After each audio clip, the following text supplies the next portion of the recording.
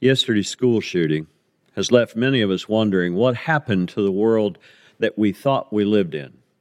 I'm Ed Beeson, Senior Pastor here at Marysville Christian Church. News of what happened yesterday in Uvalde, Texas made me feel a little uneasy. The reason for that is this. Just 2 days earlier, during my sermon on Sunday, I had expressed my frustration with any school that would reschedule their graduation services for 10 o'clock on Sunday morning, prime time for most churches, and have such disregard for spiritual values. I warned about the dangers of working against the influence of churches until the next rash of teen suicides or the next school shooting. Only then would they call on the churches to come and assist them with the aftermath. You can understand why less than 48 hours later, a small community would be devastated by the very thing that I had warned against. And of course, who showed up? People of faith. Without even being aware of it, I'm sure, the cameras would zoom in on people kneeling in prayer with their arms around each other, comforting one another. You could see people walking around with Bibles. I didn't see a whole lot of people walking around in their commencement robes or flashing their certificates of graduation and higher level degrees. But you did see broken people pulling others back to God. When everyday life gets interrupted, people instinctively turn to God. Some for answers, some in repentance, some for comfort, and others, unfortunately, just looking for someone to blame. A common response that we'll hear is, well, our thoughts and prayers are with them. And almost immediately on the heels of that, the common response to that sentiment is, I'm sick of your thoughts and prayers. They don't do any good. We don't need thoughts and prayers. We've got to do something. We need action. Let me pump the brakes just a bit. Are you really suggesting that the solution that we need is more action and less thinking? Are you suggesting that we need more acting and less praying? You may want to reconsider that, because I'm fairly sure that that's the reason that things like this happen. Less thinking things through, less taking it to God, and just reacting to the emotion of the moment. God repeatedly warned His people in the Old Testament that if they ignored Him, there would be consequences. He would withdraw His hand of protection, and the result would be violence by people that did not know Him. Eventually, God's people would lose His blessing, and God would continually send someone to call them to reconsider the course of their life and to repent of their ways. And when they did so, God would reward them and their renewed faith and trust in Him until they would repeat the same pattern of behavior again. I can't fix the world. I can only fix my face. And what I mean by that is what someone said once: God can only fix what I'm willing to face. So if we're looking for God to fix things, maybe we need to be ready to face those things that caused this. Before blaming a faceless, broken system, maybe it's time for us to look at our hearts, at our lives, and our faith. But until then, the question is, what now? How do we move on with life?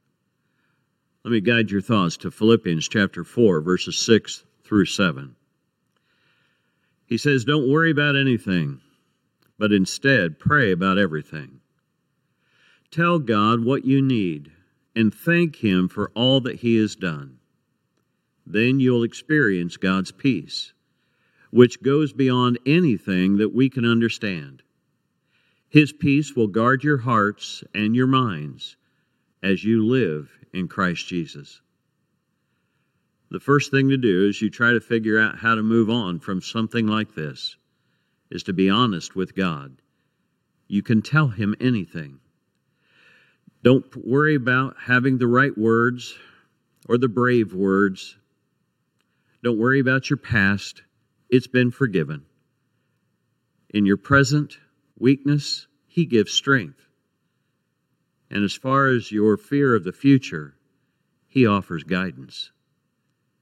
Trust Him. God will help you find the peace that you crave so desperately. You can trust God's love because He cares about what's best for you. You can trust God's wisdom because He knows what you need the most. And you can trust God's ability to make it happen because He works in you to do what needs to be done. So how do you find peace of mind? Verse 8 says there's one final thing.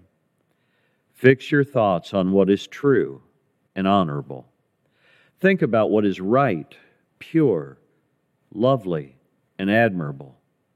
If there is anything excellent or anything worthy of praise, let your mind dwell on these things. You can find peace by choosing what to dwell on, and dwell on those right things. Jesus promised peace to the world that this world can understand. And one of the fruits of His Spirit's presence within us is self-control. So we can choose what we focus on and what we dwell on. And when we do, He promises us peace. And real peace is a result of what we practice.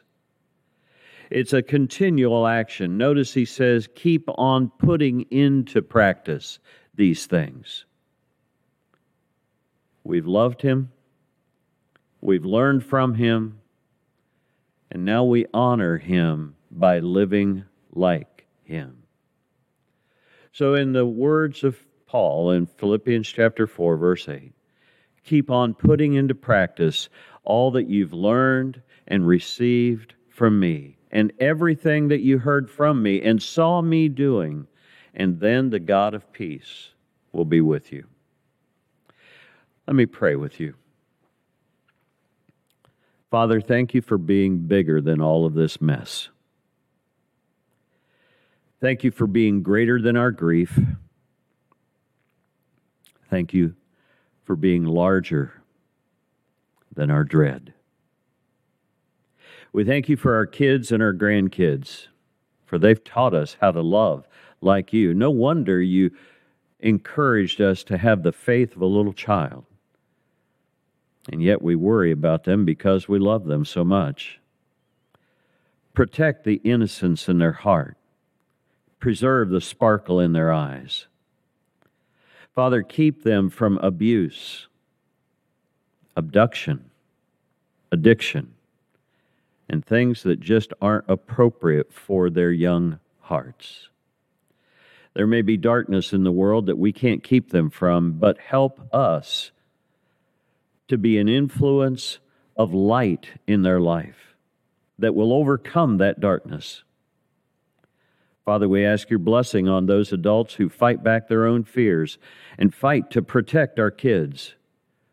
We're grateful for teachers who give them an education instead of an indoctrination. And we're grateful for those who run into fire and are willing to put themselves in danger to save the life of those that we love. And as hard as it is now, remind us that they have been, are now, and always will be loved and drawn near by you.